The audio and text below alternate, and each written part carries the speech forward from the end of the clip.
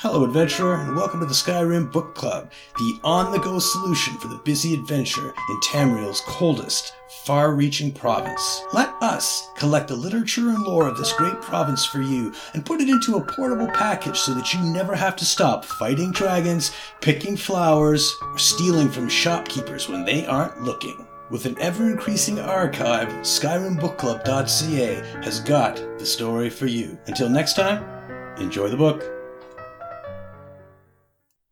Captain Saulinia's Instructions by Captain Saulinia, an officer's orders regarding Sandswirl Manor.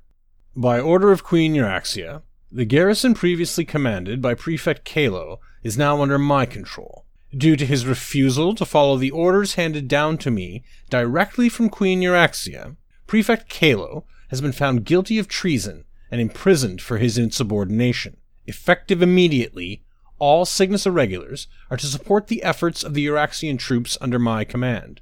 Due to this development, the doors to the manor's main house will be temporarily sealed to serve as a prison and command center for my senior officers. Once Prefect Kalo is transported for sentencing, this restriction will be lifted. If you need access to the manor house during this period, see Lieutenant Talia. For now, she is the only officer who can provide entry to the cellars. From there, you can reach the main levels of the house.